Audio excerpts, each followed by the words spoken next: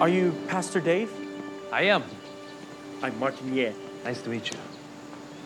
My friend Josh Beaton said you might be able to answer my questions about God. Well, that definitely falls within my job description. How many questions have you got? So far, 147. Is something wrong? No.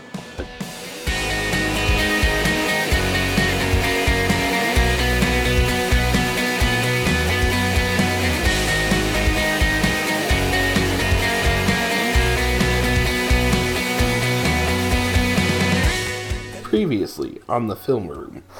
I read a number of Christians, fundamentalist, diehard Christians, who said, I want to apologize. There's an ugliness to it. This is a movie with some really sick values. It's a really shitty Magnolia. That's what it is. Then there's the Chinese kid who every sequence with his father is bad because he winds up alienating his father. And by the way, he talks like a disgusting stereotype. It's like, what's the implication here? He's from China, so that obviously means he's a godless communist, right? Which is not actually accurate. Yeah. The Christian faith is actually very successful in China. Love is the most overused word in the English language. This movie isn't bad because of the writing, because of the laziness. No, it's bad because this is how these people see people who don't believe in Jesus. This is exactly how the filmmakers see people who have not accepted Christ into their life. Yeah. When commenting on the final scene with Kevin Sorbo's character, producers of the film stated, quote, "We felt like we did a good thing. There was a sense of completion and warmth as the principal actors and extras looked over his dead atheist body. In full Christian spirit, he did away with evil. Really a very beautiful thing. He's not dead." I beg to differ. He's very dead. He's dead. I mean, He's not mostly alive. He's dead. For our protagonist who's, Christian or whatever, and giving these really base arguments, how does he not know apologetics? That should be something like his youth group, or he should have had apologetics. He should know this stuff. Fundamentally, I can tell y'all that what I'm really gleaning from this current wave of Christian movies, though, is that the sad truth is a lot of them are following this one stance. Yeah. Hateful, strawman characters. I'm going to fanfiction.net. Oh boy! Oh. There is at least one slash story for this movie. Shit. I fist bumped the person that did that. Thank you. God's Not Dead 2 is coming out. Yeah, that was shot in Little Rock. Oh, yeah. I passed by the shooting of it a few times on my way to work. I don't want to talk about it. Am I going to see it? Probably. I'm never coming back to this movie. I'm never going to revisit it. I have no desire. I have nothing. I'm done. Thanks for coming on, man. Oh, thank you guys. It's been real fun. It's been solid. We would really we want to have you back, and hopefully let's do a good movie next time. Yeah. Yes, please.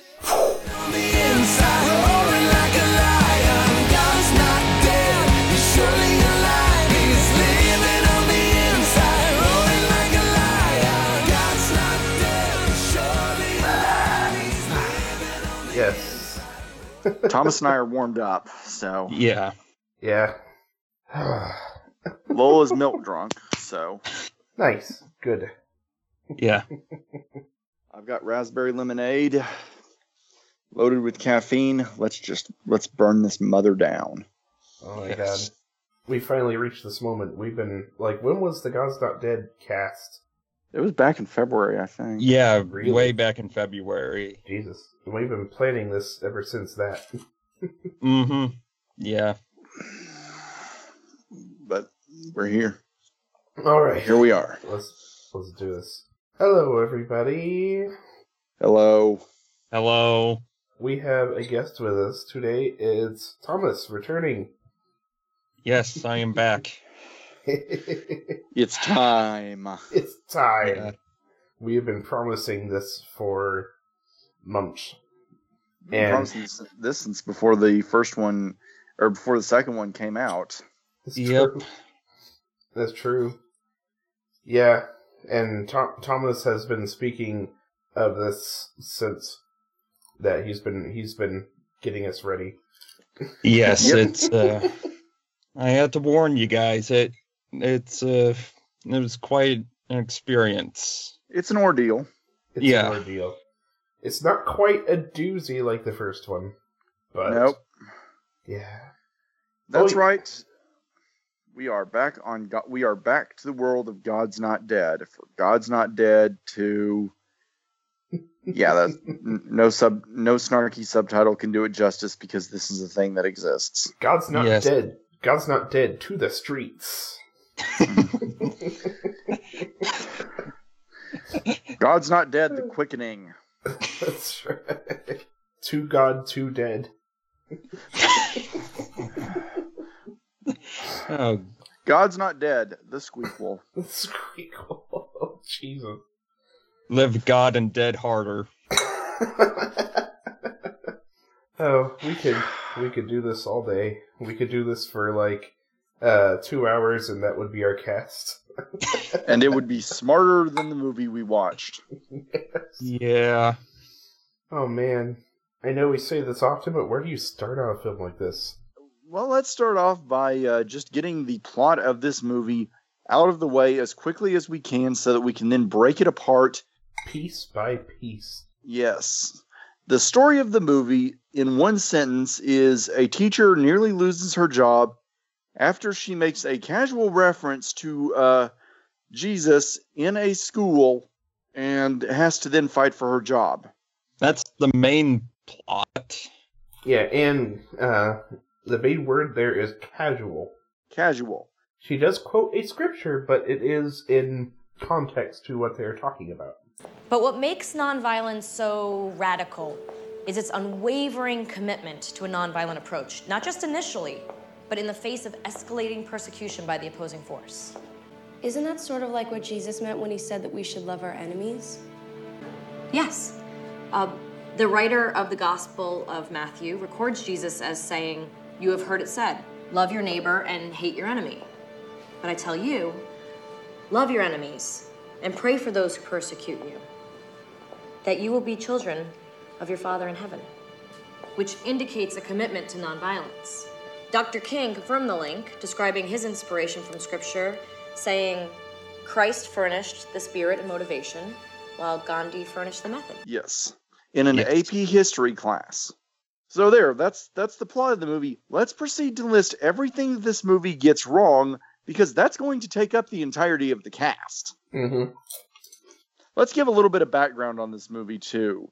This is, of course, the sequel to the unbelievably successful, and I mean unbelievably successful because I cannot picture how this movie was that successful in the first place, God's Not Dead. This one seems to take place in the same universe, but it's rather transparently obvious this was a script that was obviously planned. Now, even though it does actually come from the same writers and same director, I have real trouble believing this movie was ever planned as in its initial inception as a sequel. I think it was probably retrofitted at least a little bit earlier than 10 Cloverfield Lane was retrofitted, for example. Yeah. There's a movie I'd rather see. Oh, yeah. I saw that one twice in theaters, so, make of that. Also, I have an audio review of it. I'm pretty loud on the fact I think that movie is just absolutely... God, I would infinitely rather be watching that. Oh, God. Yeah. I mean, last night I tried piecing together how exactly this universe works, because ideally this takes place a few months after the events of God's Not Dead. Yeah, because Right. of Martin. Martin seems to be the character that's suggesting this takes place a few months after. Now, which character Which- is Martin? The Chinese guy. Yeah. Yeah. And there's the fact that the reporter's cancer is in remission. Yes. Yeah. However, given the fact that it was this day one of the fall semester in the first one, ideally all the leaves should have fallen off by now, but no, it's green. Yeah. Yeah, that's because this was shot, I think, in the spring, I think. It Yeah. was spring or summer. I think it was it was like the spring.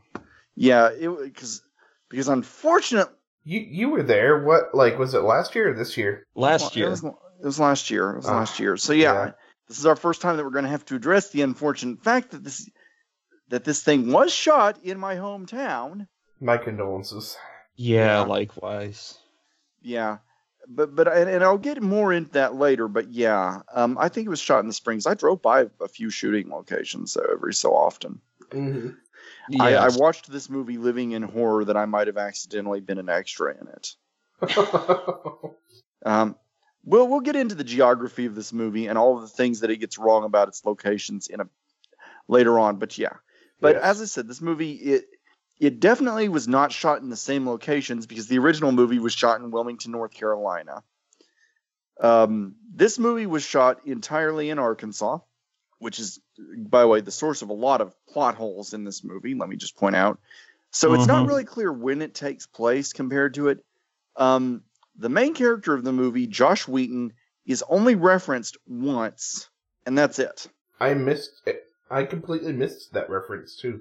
Yeah, it was when Martin met up with the white half of the biracial pastoral bromance at the university. Yeah. AKA the main half of this, in this movie. Yeah, the main half. That guy might as well have not been there. He was just back because... He was just back because... Yeah, the biracial pastoral bromance is back. The reporter is back. And they're all in just very tangential supporting roles. Mm-hmm. Martin might as well have been cut out of the film. Yes. His plot adds nothing to the main plot.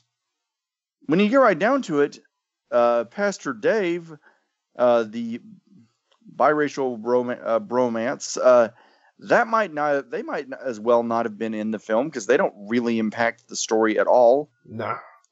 And the reporter kind of impacts the story. Kinda. And then there's that the dinner service guy, like the car salesman from the first one, who just shows up serving them dinner. Because sequel. Yeah. Right. It took me a second to figure out, like, who he was and what he was talking about. When he said, sorry for the car not starting thing, it's like, oh yeah. Why are you here? Why are you here, unnamed supporting character? Plot. It's to graft this onto the first movie. By the way, if all of this sounds familiar in that there are a few characters back, but they don't really impact the story at all, you might be remembering our Birdemic 2 Christmas cast. Yes, and of course, our God's Not Dead cast, where a lot of plots are welded on that have nothing to do with the main plot. Yeah. In fact, I'm actually going to challenge y'all, because I've been thinking this ever since I watched this movie last week. Who is the main character of this movie? Let's play that game. Yeah, because the first viewing, I would have thought, oh, it's not Brooke, the Grace Wesley, the teacher. Because subtlety. Yeah. Right. But no, it seems more or less to be our lawyer guy, at least in my notes, a sexy McLawyer face. But autocorrect changed his name, so we're going to go with a different name. Yes, Lawyer McLarge Huge. Lawyer McLarge Huge. Yeah. I don't even remember his actual name. That's how little impact he's had on Unfortunately, because of my 9-hour excursion, I do remember it. But and it's not really all that subtle either. Yeah. He's the one that's the skeptic, but he's involved in this and he does come to faith, so he's named Tom. Tom? Yeah. Crap. I'm sorry, man. I don't get the significance of the name Tom other than we have a Thomas. Doubting Thomas. Oh, shit. Yeah. Yes. This movie is blissfully subtle, isn't it? Mm-hmm. Like the blunt edge of a club. That's what this movie is. It's about as subtle as Christian White from Kirk Cameron Saving Christmas. Yeah. A movie that we are never doing on this cast because, as far as I'm concerned, Brad Jones owns it now and forever. Mm-hmm. Yeah. this movie is just, oh boy, this movie. That's just it. You can't figure out who the main character of this movie is because it doesn't ever really give you the concrete, it's like, okay, you can't figure out, say, who the main character is of Magnolia to point out an infinitely better movie. But that's okay because it's clearly an all-around point of view movie, and everybody gets equal focus. In this movie, there are characters that seem to be important, but who really aren't. And so let's start with Grace, because she doesn't ever really seem at all in focus. Melissa Joan Hart is atrocious in this movie. Yeah, she kind of... I couldn't even put my finger on it. She kind of blunders her way through it. Yeah. She's not, she really and truly... I'm going to point something out. She was on TV at about the same time that Michelle Williams was on Dawson's Creek. Mm-hmm. And I point that out just to make everybody consider that they were both on stuff that was, again, maybe not aimed at the most adult age groups. And yet there must have been some minor difference there, because I have just cited an actress who is unbelievably much more talented than Hart is. There's a reason. I'm basically trying to make the point. There's a reason that some people go on to adult careers and others don't. Well, to cite another example, Williams' co-star in that was in Dawson's Creek was Joshua Jackson, who started on the Mighty Ducks movies and has gone on to a long, successful career as an adult actor, having done stuff like Dawson's Creek and then going on to Fringe. He's been on The Affair, which he got good reviews for. He's an excellent actor. He's someone I actually really like. And Fringe is, oh my God, I love Fringe so much. Fringe is fun. Yeah, my point is that these are actors that were basically doing the same stuff. Why has Hart never evolved? It's because she's really not very good. No. Also, because she is notoriously unlikable. She is notoriously unlikable. When she was shooting the movie in Little Rock, the daughter of one of the people at the ADG waited on her at a restaurant in town and said she was just absolutely human garbage to everybody at the restaurant. Arrogant, stuck up, and spoiled, and that's how I've heard she's been described by pretty much everybody. So she's a sitcom actress trying... Now, that's actually not fair, because when I think of how many great people have been on sitcoms, she's a kid sitcom actress. There we go. Trying to be the dramatic center of this movie, and she's playing this teacher.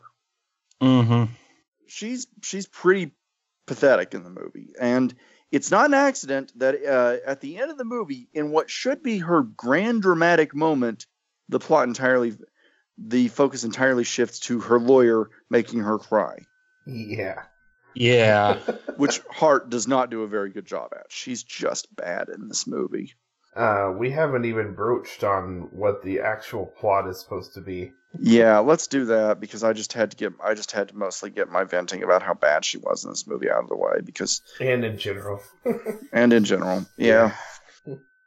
I mean, there's a great story, by the way, about her running a Kickstarter that failed to get money because all of the rewards were absolutely pathetic. Like, have one of the no-name actors in the movie follow you on Twitter. What? I have people who are actual names follow me on Twitter. Yeah, same. Yeah. Good Lord. Yeah, not even getting into that. Nah. Okay, Grace makes a casual reference in the most unrealistic AP history class ever depicted on screen. Yes. Okay, for 500 points, for all the cheese for the game. This quote is from what document? We hold these truths to be self-evident, that all men are created equal, that they are endowed by their creator with certain inalienable rights. All right, team one, what's your answer? Our answer is the Declaration of Independence. That's correct! Team wins! Like, the first time I watched it, when they showed her, like, playing the game with the stapler or whatever. Oh my God. Was game. The 500-point question about... Oh my God, you caught this too. Yes. And I I want to say for the record, the first viewing I had was with my good friend Theodore, and I want to get that stated on the record. We honor the fallen. We agreed that like back when we saw Zootopia, we saw the poster for God's Not Dead 2. We hissed at it, and I told him that you guys wanted me to watch the second one. Months later, I picked up a copy of God's Not Dead 2, and I did not open the seal until I got the go-ahead. You did not break the seal. Yes, I did not want to break the seal until we got the go code. And we sat there pissed, unbelievably pissed, and he noticed that the textbook was the same one he used for his AP US History. Mm-hmm. And when we sat there, and it's the 500-point question for one of the easiest answers that no kid should have had to struggle with. Especially 16-year-olds. Yes. Juniors. In AP US History. And we're like, oh, this is going to go over well. Yeah, which, by the way, that's a question that would have been a 500... It wouldn't have even been a 500... It should have been a 100-point question. Mm-hmm. At least. No, it shouldn't. No, it shouldn't have even been asked, because that's so obvious. You're in AP US History. You should be well above this by now. Hey, listen, I just watched an episode of Animaniacs where it showed Thomas Jefferson writing exactly those words. And it's like, okay, they didn't even mention what the document was until, like, the end, because, hey, every kid probably knows that. Yeah. That's the thing. But this movie, and the fact that they struggle with it, I was just sitting there going, oh, this is going to be bad. Yeah, because my brother said that he jokingly referred to the fact that all those kids would get 2s on the AP test. Yes. Oh, and let me point out, by the way, I did a year of AP history. I wound up leaving because, I didn't really have. I had other classes that I was focusing on. My AP track I wound up going on was English. Mm-hmm. But this was insulting. Yeah. Because AP history is hard. Yeah, they even like, you could see them like kind of congregate around each other and go, oh, what could it be? What could it be? What could it be? This? And then one of them's like, oh, I think I got it. And then they race to the front, and then they're like, says with uncertainty, the Declaration of Independence? It's like, and then Grace is like, oh, let me be suspenseful for a moment. Let me patronize you further. Do you know what the only way that this scene would have made sense is if the preamble to it had been, okay, do a shot every time you lose a question. Because that's the only way this would have made sense, would have been if those kids were blind drunk, in which case Grace deserves to lose her job anyway. Yeah. But there are reasons Grace deserves to lose her job, let's be clear, but we're going to get into that. So anyway, she's in this class, she makes this token casual reference, and this is where I get to stop the discussion and list some of the things that I heard in actual Arkansas schools. Because this movie does set itself in Arkansas. There are state flags at multiple points in this movie. And it's a public school, too. And it's a public school. So here's a list of some things that I heard in Arkansas public schools. I heard that homosexuals were people who were not taught proper gender roles. I had a teacher go off on a long rant about how women shouldn't work. We did do readings of the Bible. Now, it was in my literature class, and we were doing it as literature. Right. So, we certainly, when it came time to discuss Dr. Martin Luther King Jr., who is brought up in this movie as a straw man, we did discuss his religious work. We did discuss various religions. Some of this stuff was fine. Some of it, like the whole homosexuals thing, that really enraged me, and I'm glad that wasn't actually put on a test. I had teachers who repeatedly discussed their religion in classes. And I mean way harder than this. I mean way harder. I had math teachers who discussed their religion. So the entire plot of this movie automatically is bullshit. Not to mention that if she wanted to teach at a local Christian school, which the universe does not set up in the film, but I'm sure there are some within the district. There are three major, extremely well-funded schools, one a couple of blocks from my house. He could have taught there, and we could have gone on without having this movie. Yes. But no, we gotta have it set in a public school because Jesus enrages everyone. Except, by the way, that, again, this movie is set in Arkansas. Yeah. I cannot stress enough how much this movie blows it by that very setting. So she makes this casual reference that, again, really is something that would be a discussion in a remedial course, frankly. Yeah. Also, what was the point of Gandhi being in AP U.S. history? Well, I don't. Shut up. I wasn't in AP. Just shut up. Just shut up. Because that's what this movie would tell you to do, so. Yeah, Gandhi's in there. Yeah, but seriously, if you have to be taught about the history of nonviolence, that's stuff we learned in 5th grade. Okay? If not earlier. We covered this stuff before. But this is necessary because it has to establish the idea that because Brooke, the girl who's asking this question, wasn't raised in a Christian environment, it's set up very clearly that her family are atheists.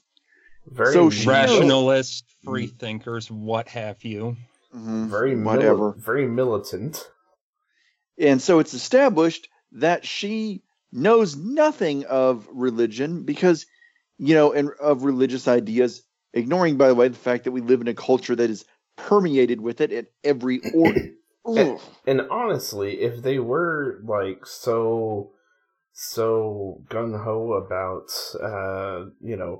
free thinking, blah blah blah blah, they would let her daughter think whatever she wanted. Yeah, but you have to remember, free thinking doesn't actually mean free thinking. It means violently opposed to religion, which is what it means in this movie. Yeah. I'm going to say I hate this movie yet again because I do hate this movie. She doesn't know anything about it. So she's shocked by this idea that because she's been reading a Bible for the first time. Her brother's Bible. Yeah, we forgot to mention her brother died. And her family doesn't care. They're like, just get rid of his shit. Yeah.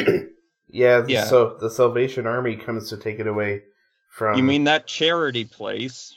Yeah, that... I can't even... Speaking of Salvation Army, in the DVD, when I opened up the seal, there was a little leaflet inside that listed the ministry partners. On the front, Salvation Army.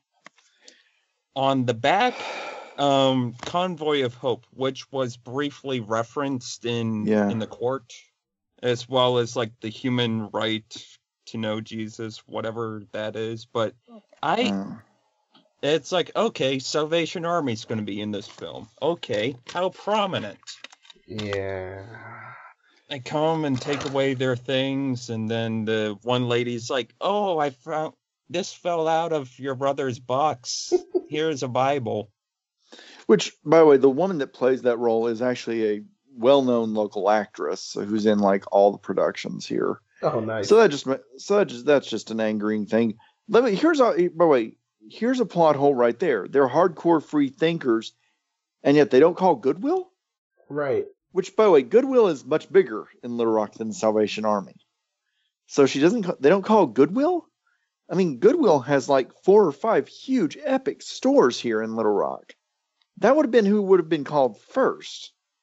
Or Savers. I mean, there are other people that would have been called before the Salvation Army, but There's there's Habitat for Humanity's Restore. Yeah. And Habitat for Humanity is, okay, the guy that's best known for being linked with them is deeply religious, but they're not a religious organization.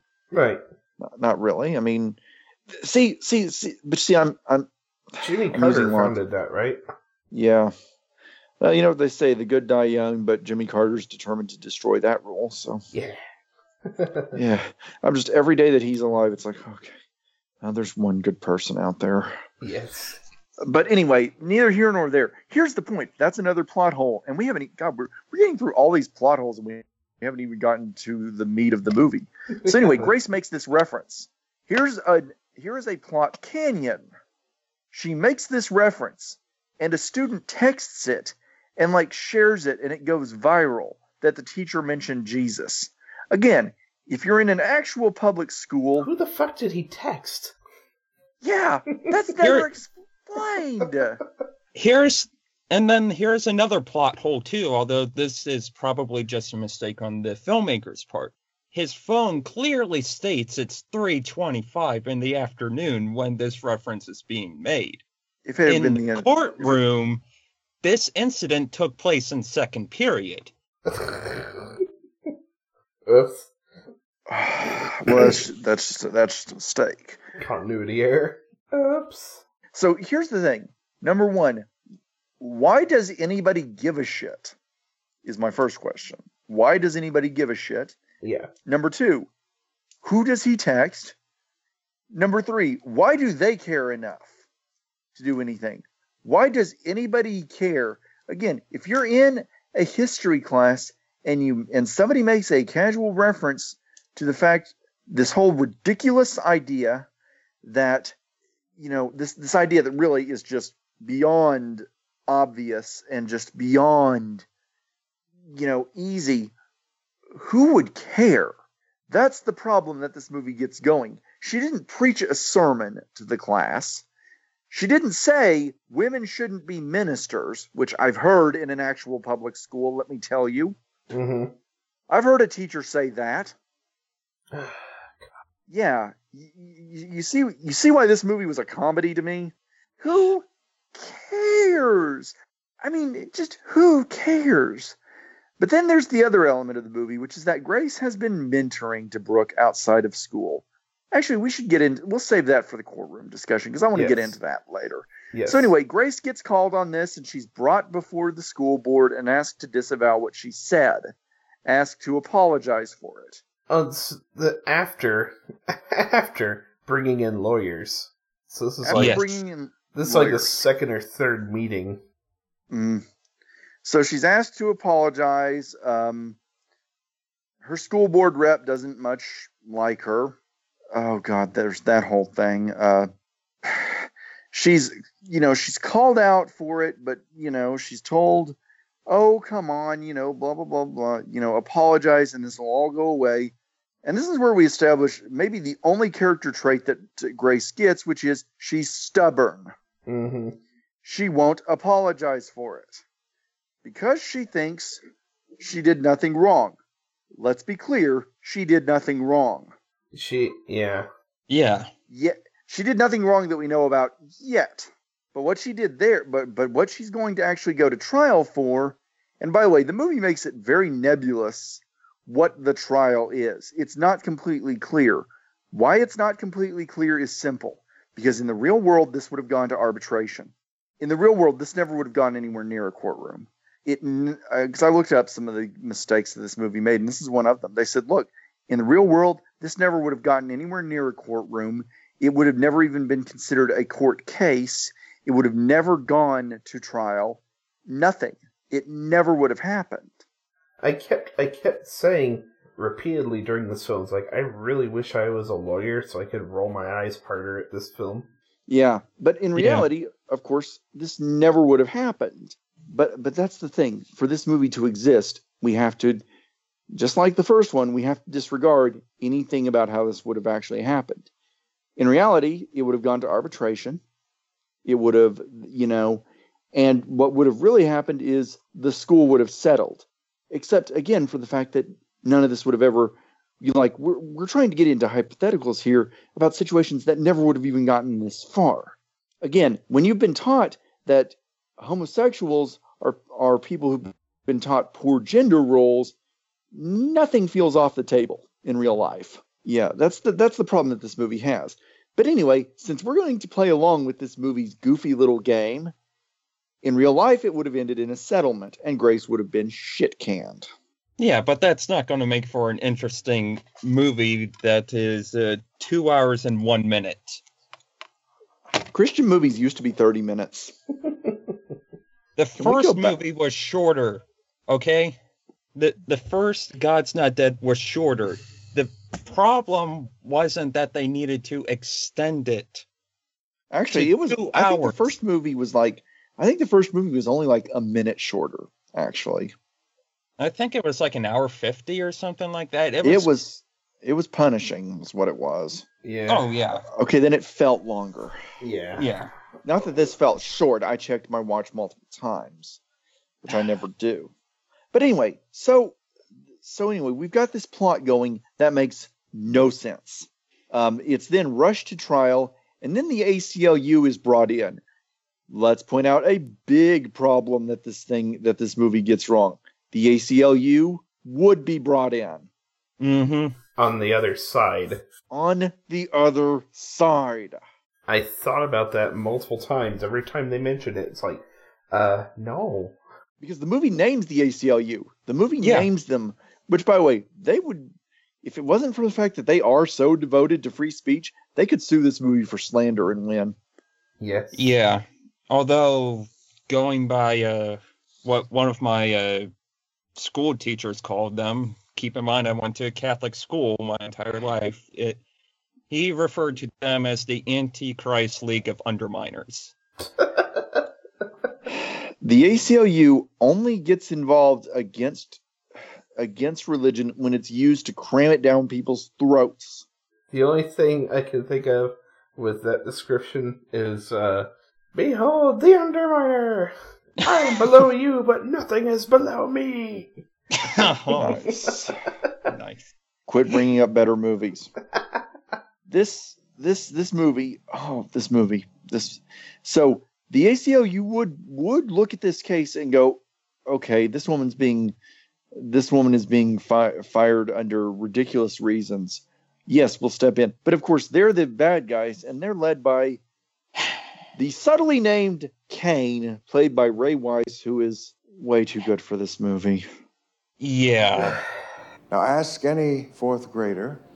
They're probably familiar with the phrase, "That gum you like is going to come back in style." My problem with Ray Wise being in this movie is that I've only known him as Leland Palmer from Twin Peaks. Yeah. And knowing what he did on Twin Peaks makes this all the more horrifying. It does. It's he's too good. He is way too good for this movie. He has previously, by the way, played Satan in a show, so that really subtlety. In Reaper, yeah. Yeah. So subtlety, you know. I think what makes him so good in this movie is that he honestly is he's kind of the inverse of Kevin Sorbo in the first movie, in that he's more subtle than anything else. Mm-hmm. Yeah. Like, he's obviously evil, but he does it subtly. He does it charmingly. Mm-hmm. He's not ridiculous. He's plausible. You believe this guy is a lawyer. Yeah. Mm-hmm. Because that's the benefit of having hired an actual actor. Once again, I kept wishing that lawyers from popular media would show up. I kept wishing for Vinny to show up, for my cousin Vinny. Yeah. Ms. Vito, please answer the question. Does the defense's case hold water? No. The defense is wrong. He would have blown several holes in all of this. This movie, well, as I pointed out last night in the chat, that movie's actually taught in law schools. Yeah. Yeah, it's taught in law schools because its legal work is so good that it's like, here is a movie that actually gets it right. This movie will also be taught in law schools. The same way that the core is taught in geology classes. Yeah, that's what this is. So anyway, they go to trial, and of course, she gets a scrappy underdog lawyer. And this is where I get to stop and talk about the novelization. Okay, in the novelization, the main characters that we see the point of view of are kind of Brooke, who kind of gets focus here, Amy, the blogger, who gets way more time in the novelization. I mean, she gets maybe a quarter of the book. Wow. Maybe more. Maybe more, actually. Maybe more like a third, because she's in it that much. Like, her whole new approach that her blog is on, that takes up a giant portion of the novelization. Well, here it's basically nothing. There's nothing. Yeah. It's 2 lines. It's 2 lines. And then there's Tom. Tom gets a massive chunk of the novelization. Here are some things that happen to Tom in the novel that don't happen in the movie. We get his entire backstory. We get his story we get long scenes with him and his grandmother. We get long scenes with him and his father. We get longer scenes with him and Grace. We get scenes of him with his buddies. We get scenes with him. He's at least half the book. He really is the majority of the story. He is the point of view character. He is the main character. And none of that is in the movie. I am convinced that Christian novelizationists are underrated in terms of what they do. Because I am applauding that novelization writer because he crafted a coherent whole out of this story. Because he made so much stuff up. He just added so many scenes to this to make it coherent. Travis Thrasher is the writer's name, and he deserves all the applause in the world for what he created out of this. Wow. Because he actually made something pretty good of something pretty awful. So my hat is off to him. He did something special there. So you just have that going on, that Tom gets almost nothing in this movie. We get one scene where Kane looks him up and walks up to him and, gives him it's not even long, it's brief. It's like, I read up on you. You were, graduated high in your class, blah, blah, blah. And we never get anything else. Now, there may have been some deleted scenes. It wouldn't surprise me to learn that there's maybe as much as an hour of deleted footage for this movie. There actually isn't. Well, at least on the DVD. Yeah, on the DVD, there's, not much. All of the deleted stuff went nowhere. Yeah, well, all of the stuff in the movie went nowhere, so let's not kid ourselves. Oh my god. Did I mention I didn't like this movie? Yeah. Am I being subtle about it? No. The jury selection. The jury selection. This is where the biracial pastor bromance comes back in. Yeah. Listen, I've been on... Let's see. My experience of jury selection is, for one, there's that tiny bit of jury selection that's present in My Cousin Benny. For two, I have actually been in the process of jury selection. Let me tell you, it does not go like that. No, it feels like all they did was watch A Time to Kill and then steal it from there. This is comical. Yeah. It's a joke. The one note that I have here is like Ray Weiss asks the one guy what his favorite show is, and it's Duck Dynasty. Yeah. That tears the entire universe apart, though. It does. Because Brooke is she's played by one of the Robertsons. No, it's her friend that's played by one of the Robertsons. Well, whatever. One of the Robertsons exists in this movie not Robertson. It gets worse. It's the daughter of the two that were in the first movie. That's some friggin' Last Action Hero shit right there. Yeah. This reminds me of the bit on 30 Rock when Liz is trying to remember a movie that Matt Damon was in, but she's trying to remember a character that Matt Damon played, and she can't remember that Damon played the part because at that time on the show, her boyfriend was played by Matt Damon. Yeah. Wow. No, yeah, that's that. Yeah, so right there, you've got a celebrity paradox. Yeah. And the pastor clearly does not give a shit about his jury duty. Yeah, which in real life would be fine, because in real life, here's how it would go. You're a pastor, yeah, the judge would immediately step in and be like, get out. Mm-hmm. Yeah. Yeah. There is no way that he would actually be allowed to serve on that jury, because he would be too biased, he would be too prejudiced. There would be no way. It would be an instant mistrial if he was allowed to serve on that jury. Mm-hmm. And he was on the jury, so... But let's be clear, he winds up affecting that part of the plot in zero way because he gets appendicitis. Yes. Mm-hmm. Okay, the movie does actually depict appendicitis accurately, but you don't get points for that. That's easy. I've had appendicitis. Let me tell you, it feels like that. It feels like that. But again, you don't get points for that because that's a common experience. Though apparently, history classes are not common. Oh, I'm sorry, I'm still not over that. I'm not going to be over that. So yeah, so all of that happens. So Pastor Dave is out of the movie. Now, why was Pastor Dave in the movie in the first place? Well, we'll get to that. Well, let's just go ahead and get to that now. Yeah. He's really only in the movie to set up the third one. Yes. Yeah, he is movie-long sequel bait. Which, the plot they brought up for that, which is, that confused me so much, because it was like... Because it's a terrible, terrible idea. It is, just like this one. Basically, there's like a board of ministers or whatever they are, like having lunch, and the head minister comes in and says, hey, we just got subpoenas, and they want us to submit all our sermons. Why? That would never happen. That would never happen.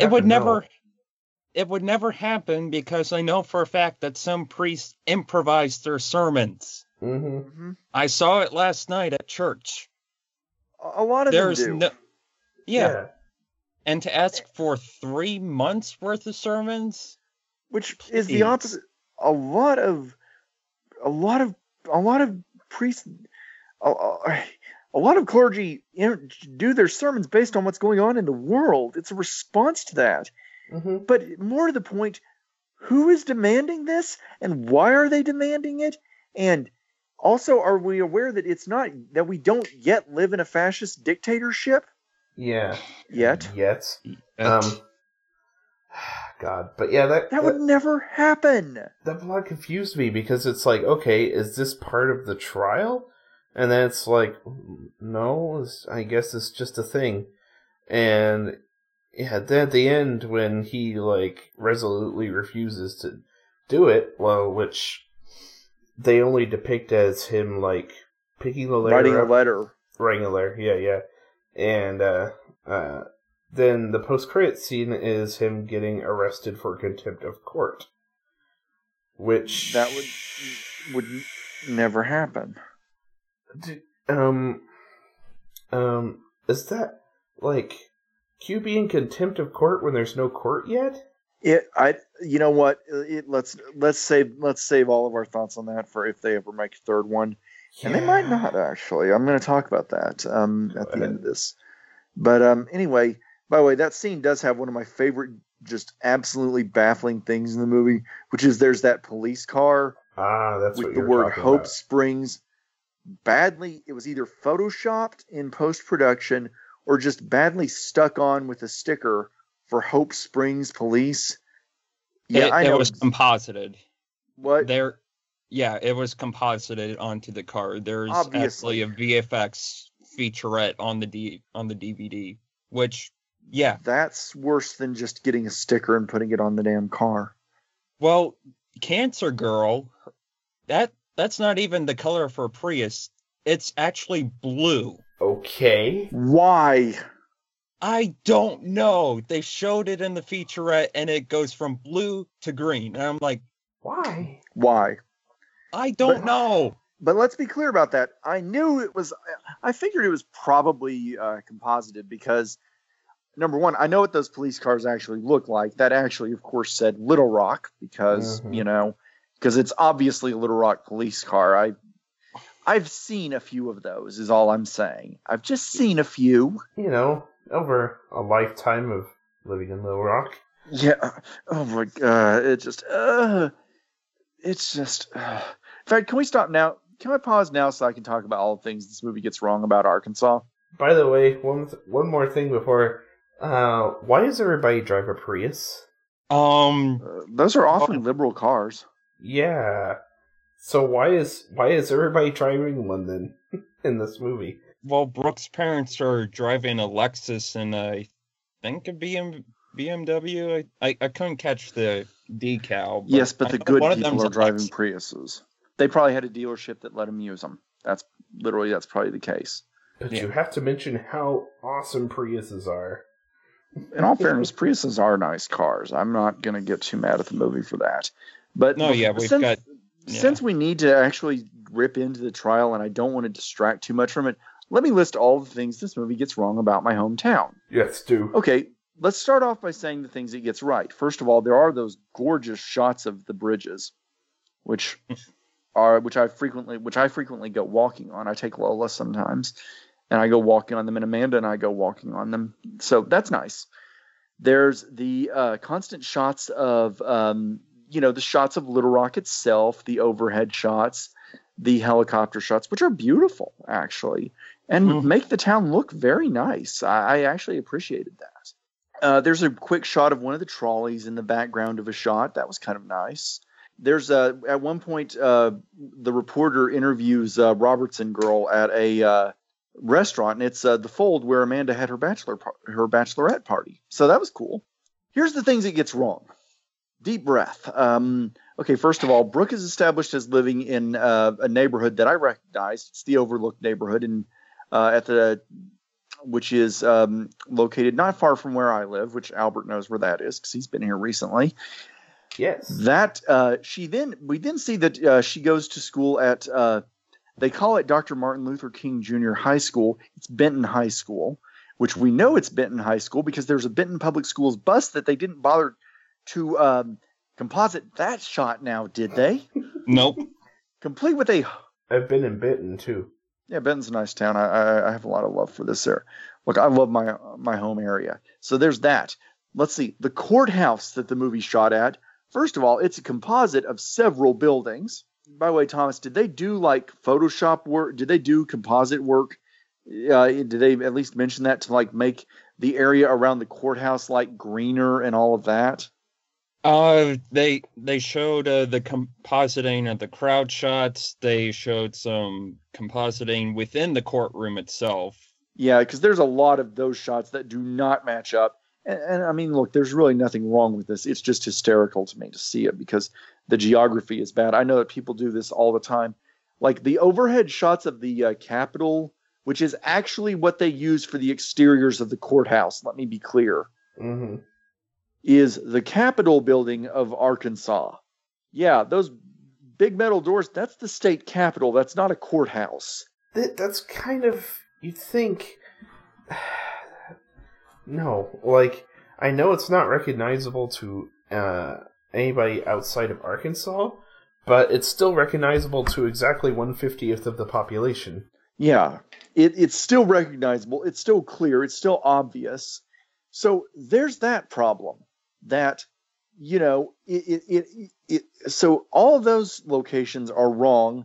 Again, there's the aforementioned fact that this movie gets everything wrong about how this would actually go down, but that's another story all to itself. So, yeah, the geography in this movie is all kinds of wonky and hysterical. And the shot where they've it's pretty obviously bad CG that they've done to make the courthouse area look more isolated, because actually if you look at overhead shots, there's a little bit of green space, but not much.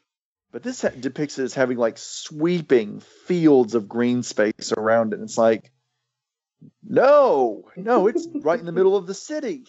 Wow. Yeah, but it's to make it all seem more epic. And yeah, the crowd shot compositing is pretty bad too. Mm-hmm. So anyway, let's get to the trial because we've got so much to tear into here. First of all, what is there even really any attempt by the prosecution at a prosecution? Because they don't put much of an effort up. No. They don't. And what makes it worse is he even talks a big game about it. Like, oh, I'm going to take you guys down. He's a terrible prosecutor. He is. He's terrible. He's kind of a bully. Like, the only witnesses that he calls are her co-worker, who, by the way, another local actress, another local name, who was in Sling Blade, which breaks my heart. Aww. And October Sky. Aww.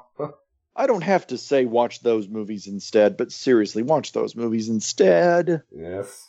Those are great movies. I love both of those so much. This does not even deserve to be mentioned in the same breath. So there's that. Then there's the principal. By the way, let's point out, that there are two authority figures in this movie who are played by black actors. They are the only black actors in the movie.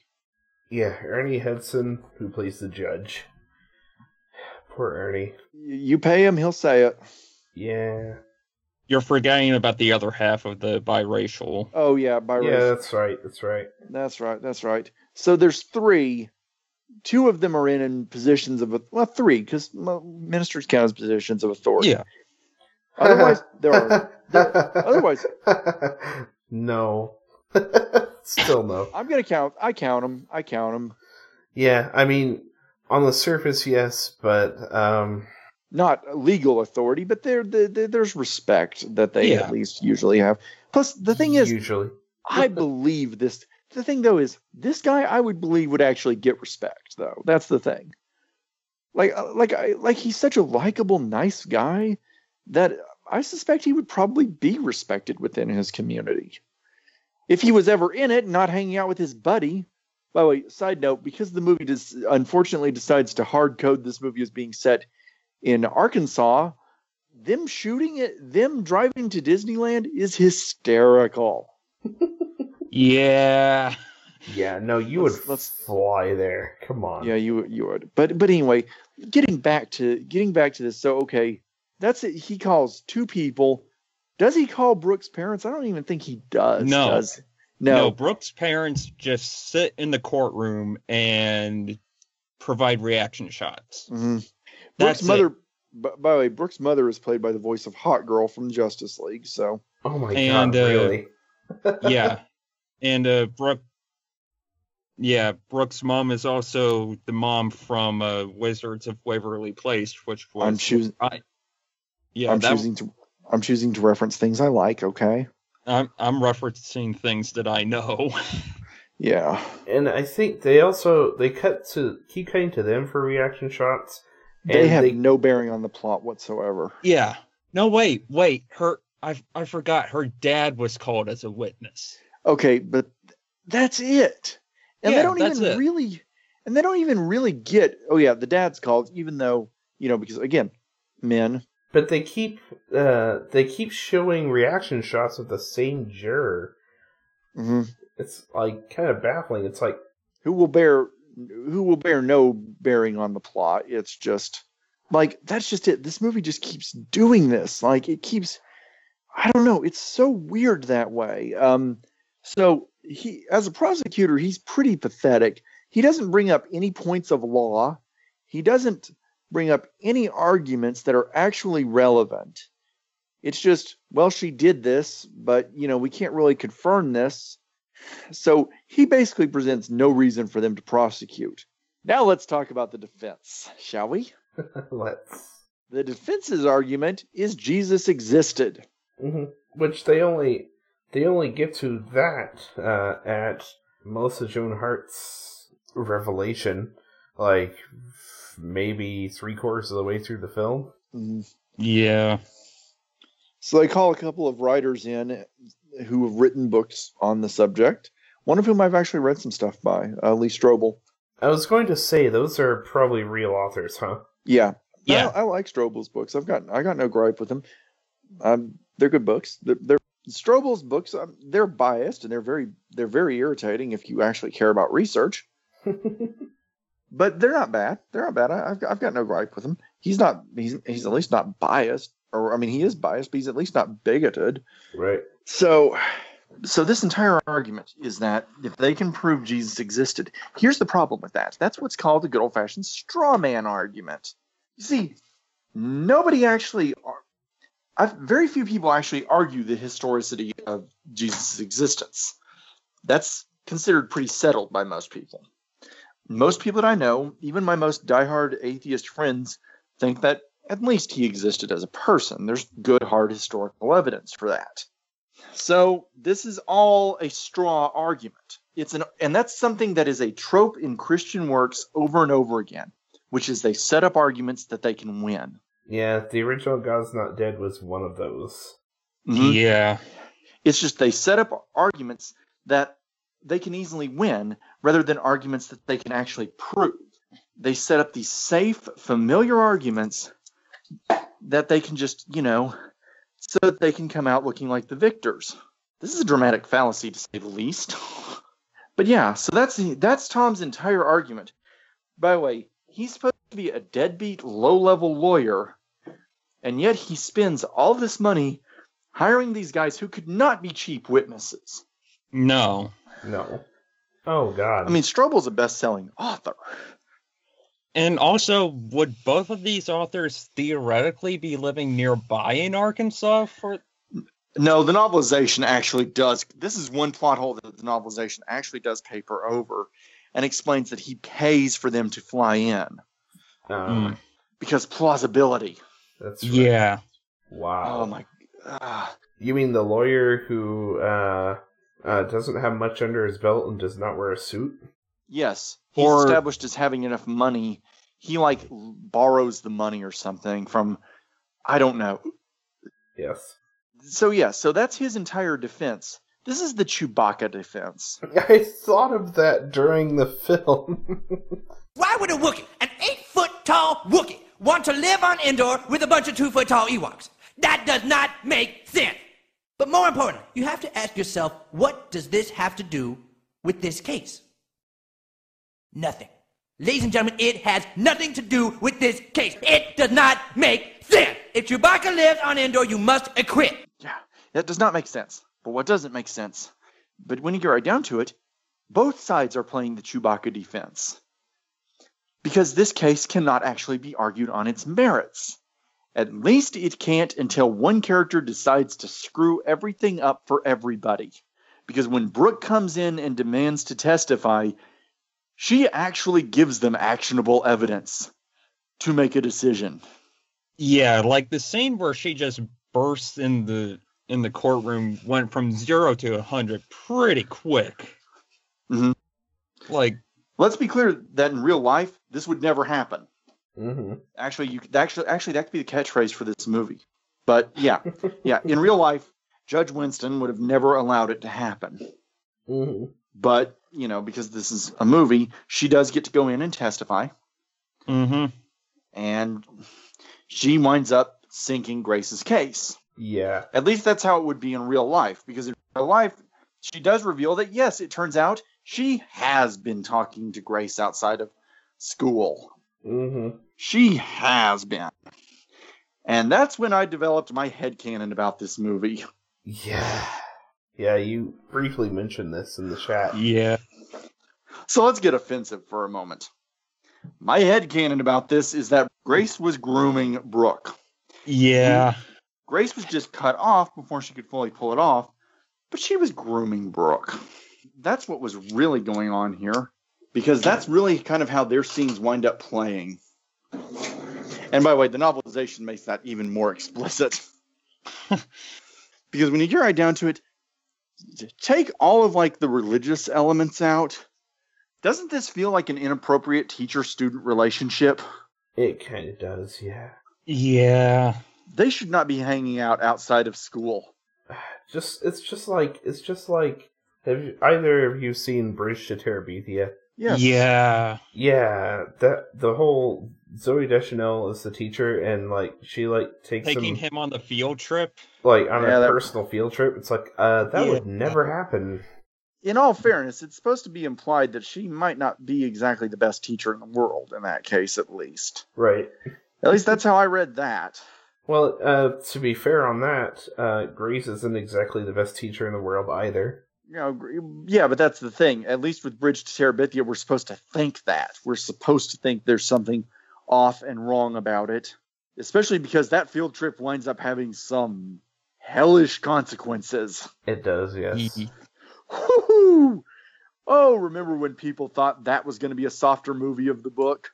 No. Oh. See, now I keep thinking about better movies now. Though that's the problem, is now we're thinking about better movies because that's a better movie than this. Yeah. It's a way better movie than this.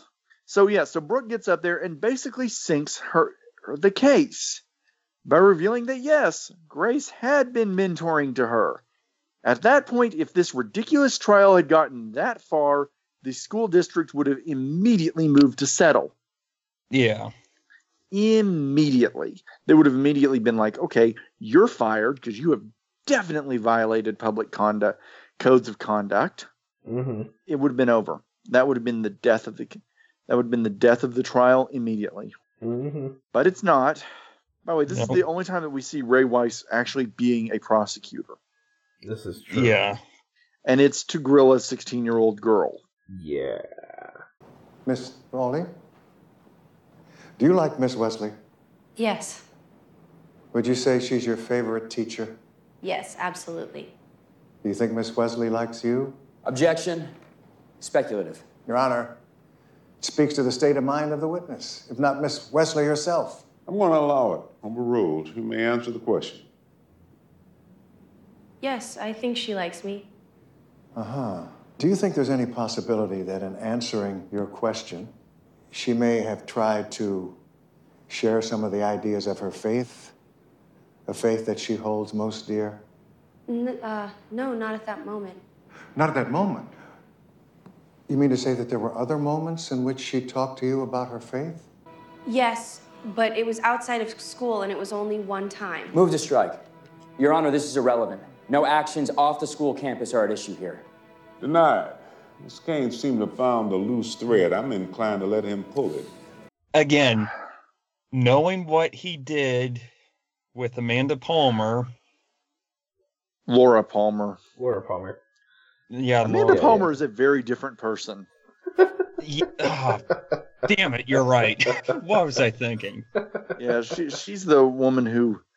Yeah. She's the visual. She's Amanda Palmer's the visual artist who. Laura Palmer. Yeah, knowing what he did to Laura Palmer in Twin Peaks. Oh, yeah. Scungy. That's just. Yeah. Again, I hate that he's so good in this movie. It really is frustrating how good he is in it, because he just makes the film so much better than it has to be.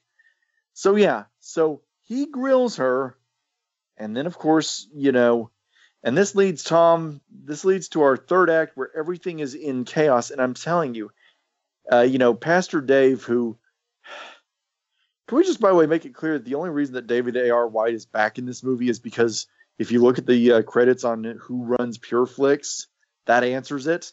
Yeah. Yeah, David A.R. White actually runs the company. Wow.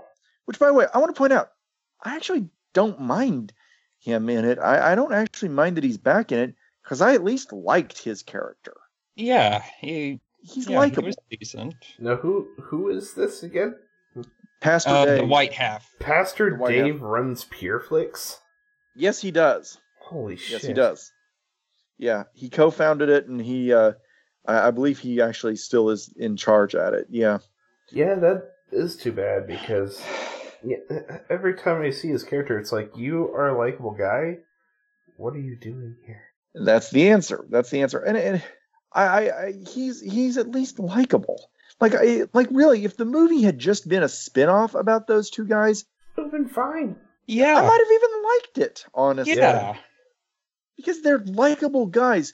But I'm telling you, instead, we have to get this retread of the first movie, and then it gets into the climax where we see what Tom's grand strategy is. And by the way, the novelization goes into more depth on what he's planning. He's likable besides the fact that he straight up lets a guy die in the first film. Yeah, aside from that. But anyway, this movie.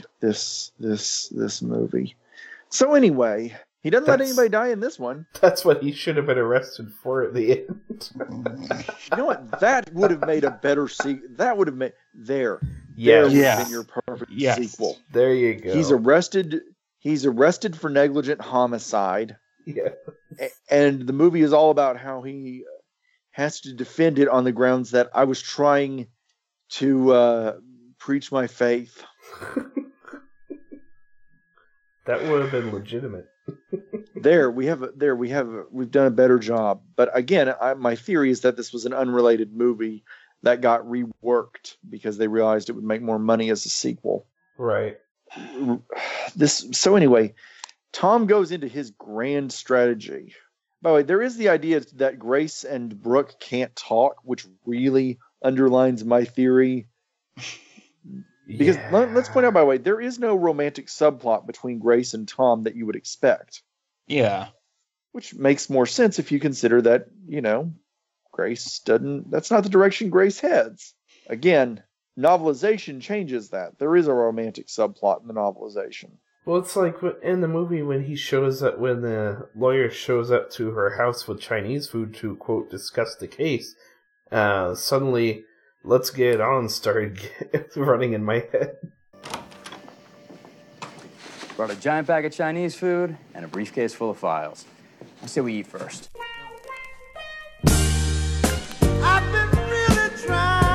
And nothing about that scene plays like that, though the novelization actually does make it that way. Really? Which is what's so bizarre about it. It really is bizarre how much the novelization reshapes this into an entirely different work. The novelization actually brings back several characters from the first movie that aren't in this one. Like Radisson's girlfriend shows up in a scene, though she is referenced briefly. She does get a very quick reference. And Dean Cain's character shows up in a scene, which it's a shame that didn't happen. I would have actually enjoyed that. Yeah, but here's the thing. You can get Dean Cain and Melissa Joan Hart in a Hallmark movie that's coming up soon. Yeah, I'm going to not watch that. It's like both worlds of the God's Not Dead universe. I have a theory that the only reason that that cancer blogger is in this film is so that they can fit in the Newsboys. Yeah, that's probably, because they're back for 2 scenes. Yeah. 2 or 3 scenes, yeah. Yeah, like, how does she have the Newsboys on her phone, just, like, casually? Yeah. Because the first person I want to tell that my cancer is in remission is automatically someone headlining a Christian band. That's right. Yeah, that's the not first my person. parents, not my close friends, somebody in a band. Yeah. Well, it's like, when we found out that Lola was coming, the first person that I called was I don't know. Actually, the first person I called in all seriousness was my father. Of course, yes. Yeah. Yeah. But here's the thing. If you had been but you were like second or third, actually. Right. Yeah. You were actually second or third because, trusted confidant and all. But no, in all seriousness, one of the, and really father best friend is pretty much the logical order, I think. Yes. But anyway, it would have been like if I'd tweeted someone that I'd had 1 or 2 interactions with on Twitter about it. Mm-hmm. That's what it would have been like. It's just that weird. I don't know. This is a weird movie. God, such a weird movie. So yeah, the Newsboys are back basically just so we can get a new song from them over the credits, and along with the old one, of course. Yep. But anyway, so Tom goes in, and his strategy is that he puts Grace on the stand and then grills her in this ridiculous defense. and just this ridiculous speech. I did not quite get his logic, and I did not get how they won the case based on that. I have no idea. It is the most Chewbacca defense I've ever seen in a movie. Matthew McConaughey's defense at the end of A Time to Kill makes way more sense. Yeah, he literally plays devil's advocate. He's like, well, then maybe we should lock all Christians up. Basically, this movie just flings you down the slippery slope. Mm-hmm. It is the most bizarre, and that's when it really clicked with me. This movie is a persecution complex fantasy for people who are the persecutors. Mm-hmm. That's what this movie is. It is a persecution fantasy for people who are doing the persecuting. Mm-hmm. Oh. They want to think that they're the ones that are being hurt. They want to think that they're the ones that are suffering. After the first movie, I cannot believe that Ray Wise's speech. I could not believe his speech to the jury, like his opening statements about his comments about Islam. Yeah, I could not fucking believe that. Now, let me put it this way. I don't mean to offend anyone who may be a Muslim here, and I do not want to slight the Prophet of Islam, but if you were to ask me a question concerning the Quran, the sacred text of Islam, and I could come up with the answer with great speed and accuracy, and I could quote the proper surah or chapter, then it would be reasonable for you to infer that I was not only a follower of Islam, but that I considered it to be superior to all other forms of religion. Oh, you don't want to offend Muslims, do you? Huh. After the first movie, you don't want to offend Muslims. That is rich. Yeah. This movie plays it, let's be clear, this movie plays it way safer than the first movie. It does. And it's trying to do so that it can appeal to a more mass audience. Yeah, the thing about this movie is less scathing than the first one. Like, I still hate the first one with a burning passion just because of its toxicity. This one is way less toxic, but it's also worse in how ridiculous it is. This year, I've seen several bad films, and right now, at the top of my list, it's a tie between this and Danish Girl. Oh boy, do I have a fun statistic, by the way, which I will bring up at the end of the cast. Yes. Like, I've seen Me Before You, and I've also watched Crash for the first time, and I'm genuinely surprised Crash did not end with a Newsboys concert.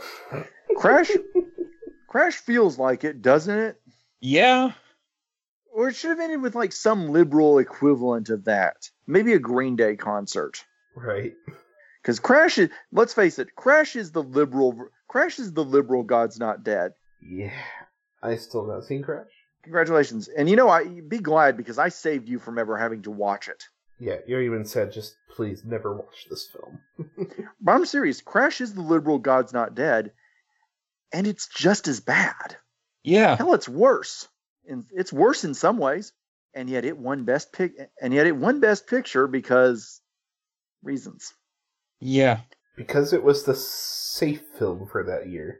Because it was the safe film, ignoring that, of course, the prestige film with the quality actors and the script from the writer of Lonesome Dove wasn't the safe film. Mm-hmm. You know what? Brokeback Mountain still looks just as good now, if not better. So anyway, getting off track.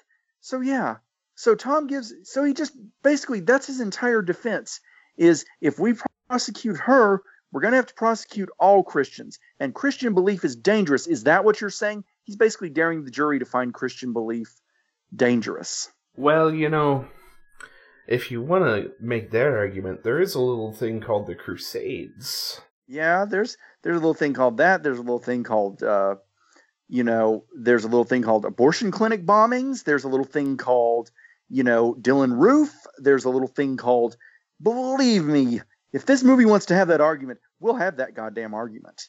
If this movie wants to go there, we'll go there. Let's all roll up our sleeves. Yes. Come on. Gay conversion therapy.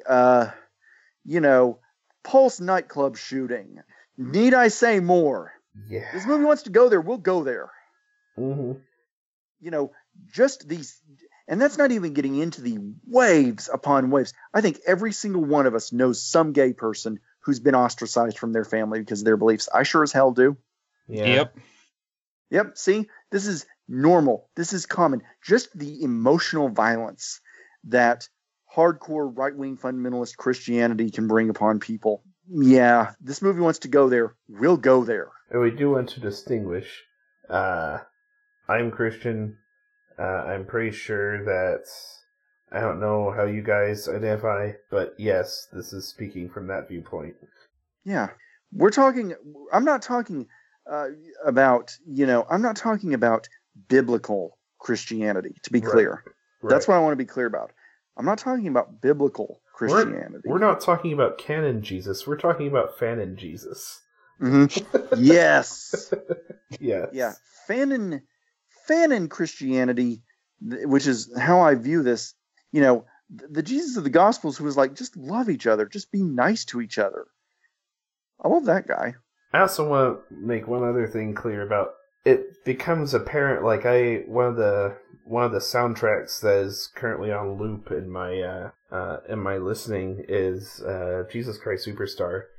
One of the things about the Gospels that kind of brings out is just how much of the Gospels Jesus spends going, look, really, let me repeat this again for you. You guys are just like being frustrated with everybody. Exactly. And that's what this movie leaves you feeling. But anyway, yeah, Grace does get found not guilty. Though again, during the trial, we really find out stuff that really should have sunk her and found her guilty. Mm-hmm. Because reasons. Yeah.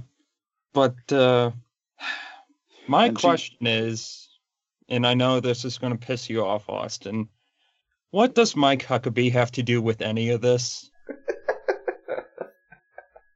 Because he agreed to be in the movie. Believe it or not, I don't even consider Mike Huckabee as being in it for any connection to the state, because he's well known for the fact that as soon as his term ended, he ran.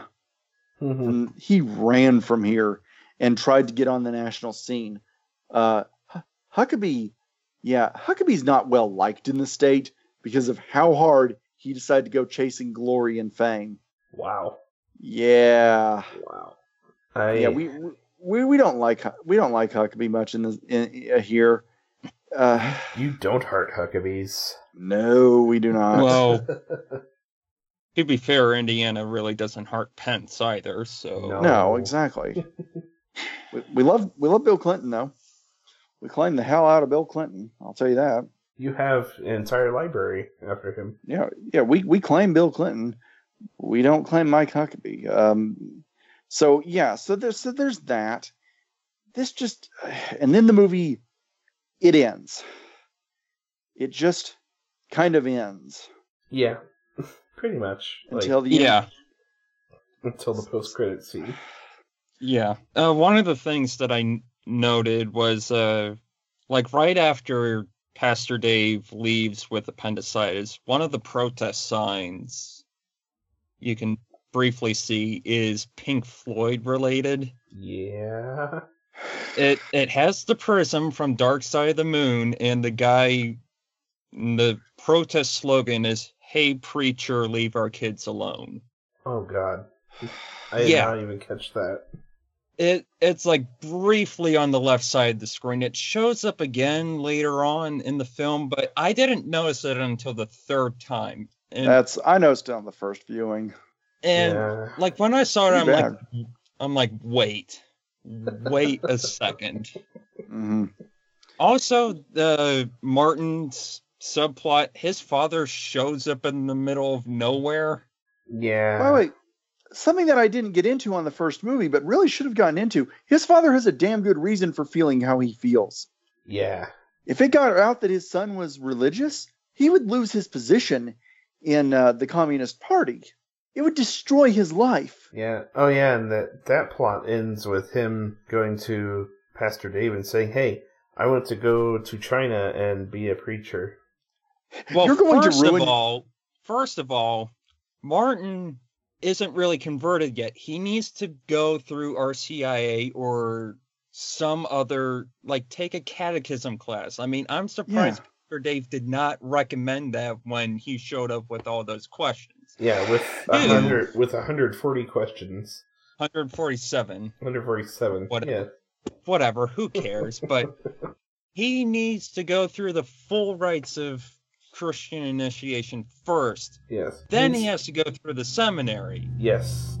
It's going to take a while for him to become a pastor and then go off to China. Yes. To do the Lord's work. It's not just something instantaneous, which was apparent in the film. Like, he barely gave it any thought.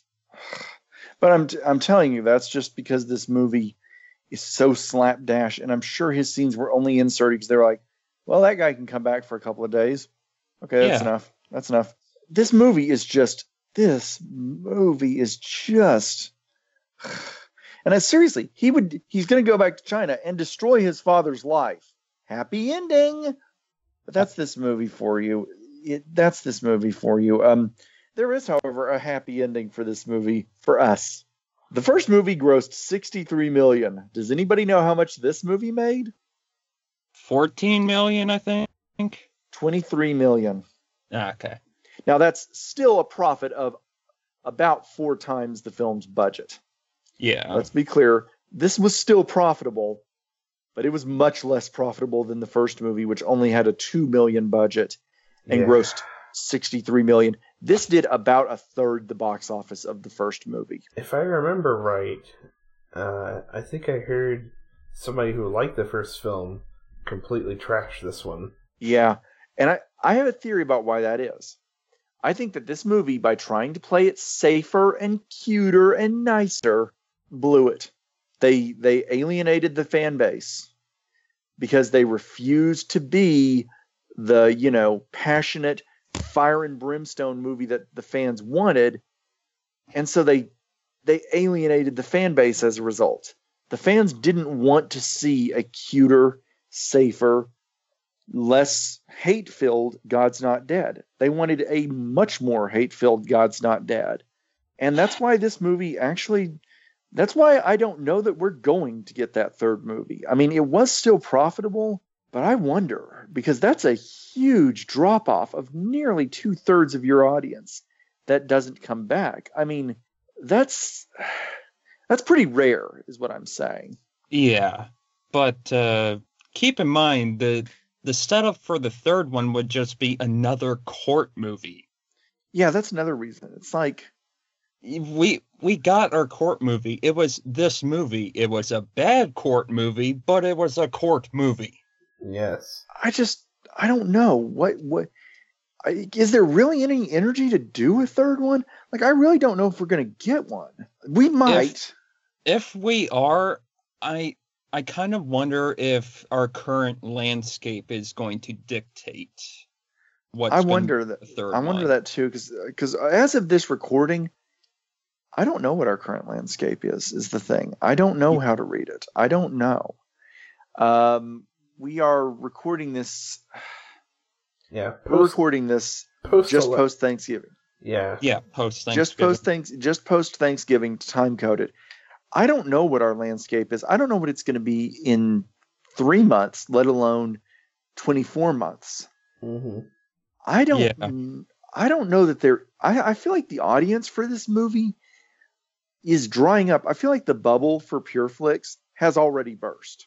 Because I know that I'm Not Ashamed didn't get much of a release. It came to Fort Wayne, and it didn't even come to Springfield, Illinois, which means that we didn't get the video we were all hoping we were going to get. I'm just surprised it came to Fort Wayne, because as soon as I saw it in the listings, it reminded me that Pure Flix made a Columbine movie. Yeah, which, by the way, I actually heard was not as bad as we'd expected. I actually heard it was quite a bit better than we'd expected, mostly because the lead actress in it apparently was really good. But here's the thing. I wonder if Pure Flix is starting to see their bubble burst a little bit. I mean, I still expect this movie to do. It did well. It probably did well on video, and it still did 4 times its budget. But you have to factor in advertising. You have to factor. I mean, admittedly, Christian movies don't have the most expensive marketing campaigns. Right. I still wonder. It would not surprise me if this movie actually didn't turn a profit. Actually, Well, factoring in prints and advertising, I wonder if this movie actually did turn a profit. They might have lost money on it. Yeah. Well, when it was released on April 1st of all days, we were still in the wave of Zootopia and Batman vs. Superman. Mm-hmm. Which, look, I don't hate Batman vs. Superman the same way everybody else does, but God knows Zootopia is an infinitely better movie about social issues. Infinitely better. Mm-hmm. Also an infinitely better movie on every single possible level that you can think of. This movie, I don't know about this movie. That's the real truth. I just don't know about this movie. I'm not surprised that it didn't succeed. Because there's no passion behind this movie. That's what it's missing. Albert, you compared it to a dull pain versus a sharp pain yesterday. Yes. That's exactly what it is. This is a dull pain of a movie. It hurts, but it doesn't stab at you. It just hurts. It's just frustrating to be with. It's so boring. And I really do feel like the bubble may be bursting for Christian cinema. A number of the Christian films have not gotten wide releases like this one. Pure Flicks, they're not having the same success. A number of Christian films couldn't even get releases. The Left Behind one had to be the Left Behind Next Generation had to be a Fathom event. Oh, jeez. Wow. Oh, wow. Yeah. I feel like, and I wonder, is that maybe where these are heading towards? Because, I mean, you had the Hillsong thing. That I don't even know if that played Little Rock. I don't know. It might have played in Fort Wayne. I think it did. Yeah, it did. Who cares? Who cares about them? I don't care about them. I don't think that I feel like the bubble is burst. If this did only a third of the first one, then I think the bubble's burst, and it's burst badly. And that's the thing. Christian cinema is always going to be about bubbles. Remember, we talked about the first one way back, the millennial bubble. Yeah. I think this one's hit its bubble. I think this has hit its bubble. I just don't know that audiences. Plus, I feel like as long as these movies keep being the same way, our audience is going to care. Because this is really, it's more of the same, but it's watered down.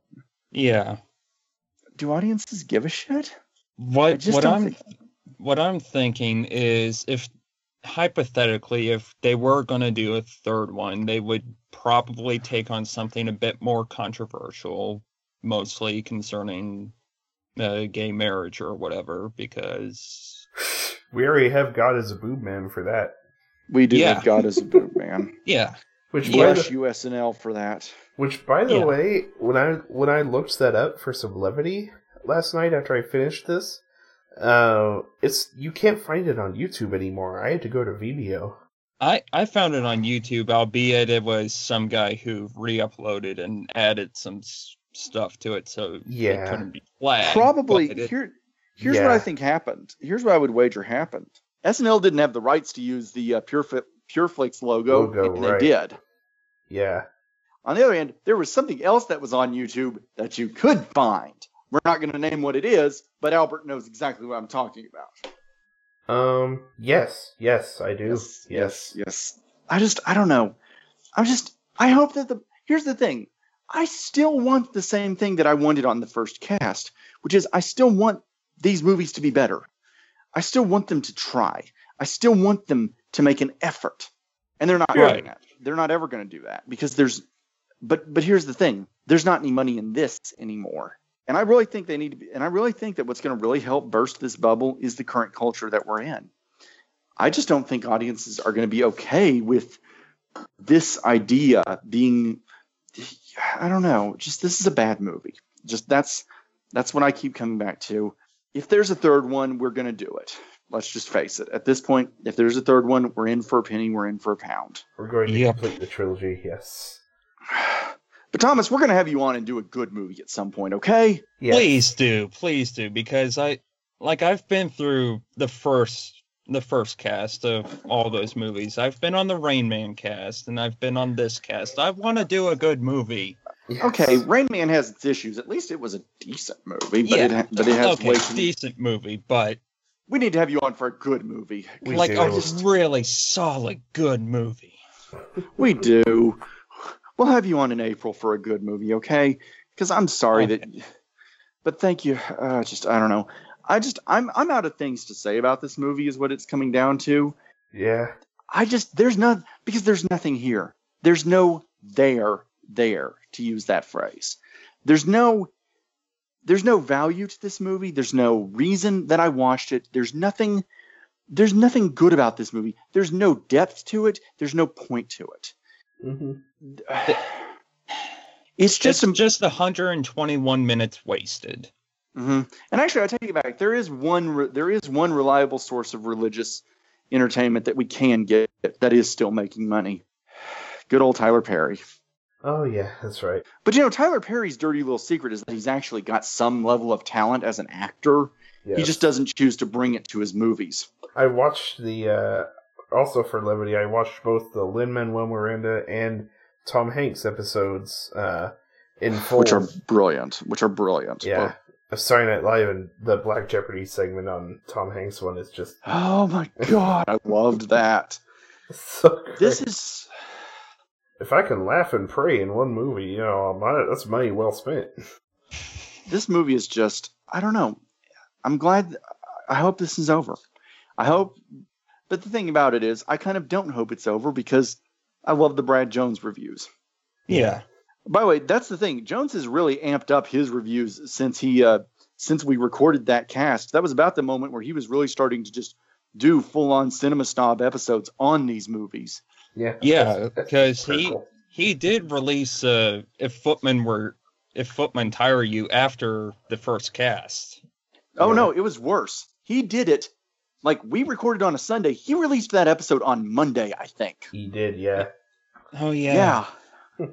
Like it was so flooring to me. It was like I couldn't believe it. It may have been maybe a week later, but no longer. Yeah. Right. No, it was immediate. I remember. Yeah, and by the way, the Jones reviews of the Estes Perkle movies are beautiful. They are beautiful. They are like I really think Brad Jones is going through the opposite of what Doug Walker is going through. Oh, wait, I know exactly what we'll have you on to do, Thomas. Oh, God, what? When Brad Jones does his Christian movie parody that's coming. Oh, Jesus, bro. Yeah. We'll watch that. How's that sound? Oh, boy. Because I think that has a chance at being awesome. Yeah. I was not aware he was doing that. Yeah, he's writing a Christian movie parody. About an atheist blogger who gets converted. This movie is a thing that happened, and that's kind of those are my final thoughts on this movie. It's a thing that happened. Yeah. It's a thing that happened, and we suffered through it for you guys. We suffered for you. Yes, that's the way to look at it. We're not making any comparisons, but we definitely suffered for you. Mm-hmm. Yeah, and this is a good tangent to say thank you, patrons, for making this cast possible. Yes, thank you for... Yep. Thank you for finally breaking that seal, as it were. Yep, let's thank those patrons now, shall we? Yes, thank you, Sheila. Thank you, Daisy. Thank you, Sean from No Totally. Thank you, Bridget. Thank you, Barack. And yes, and thank you, Nathan. Y'all, we did it. We got here. Now we have to find another. Movie to do as a stretch goal. Because we did the Seltzerberg. Though I don't know. Honestly, I would have rather watched that 5 times before watching this. Yeah, that's sad. At least that had like a couple of moments that I actually legitimately liked. Mm-hmm. This didn't have any. Really, it didn't. I mean, I could tolerate the pastors, but even that was like a minute of the movie, so... Thefilmroom.org, yes. And, of course, the patreon.com/thefilmroom. That's where we can find y'all, and let's not do this again. Also available on Podbean and iTunes. Yep. Yeah. Till then. You can find me on Twitter at Film Spectrum. Yes. As always. Glad to have you on, Thomas. Thank you. Thank you very much. Quite how, but he looked up to the sky. Said you don't owe me nothing, and as far as I know, Lord, don't owe nothing to you. Well, I ain't asking for a miracle, Lord, just a little bit of luck to do. And you know I ain't never prayed before, but it always say to me that praying's the same as begging, Lord, I don't take no charity.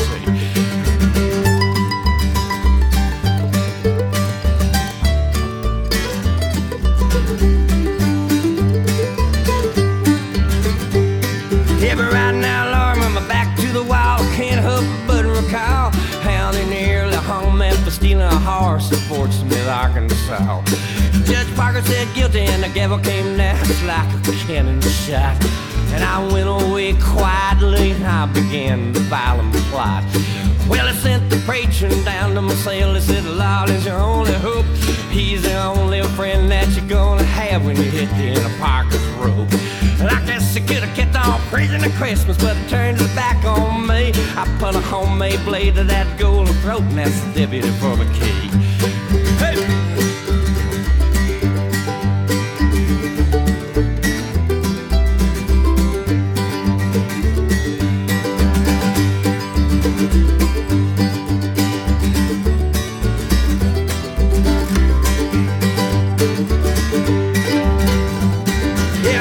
First close call I ever had, as I'm sure you already know. I had some help from you, Lord. The devil himself's been strictly touch and go.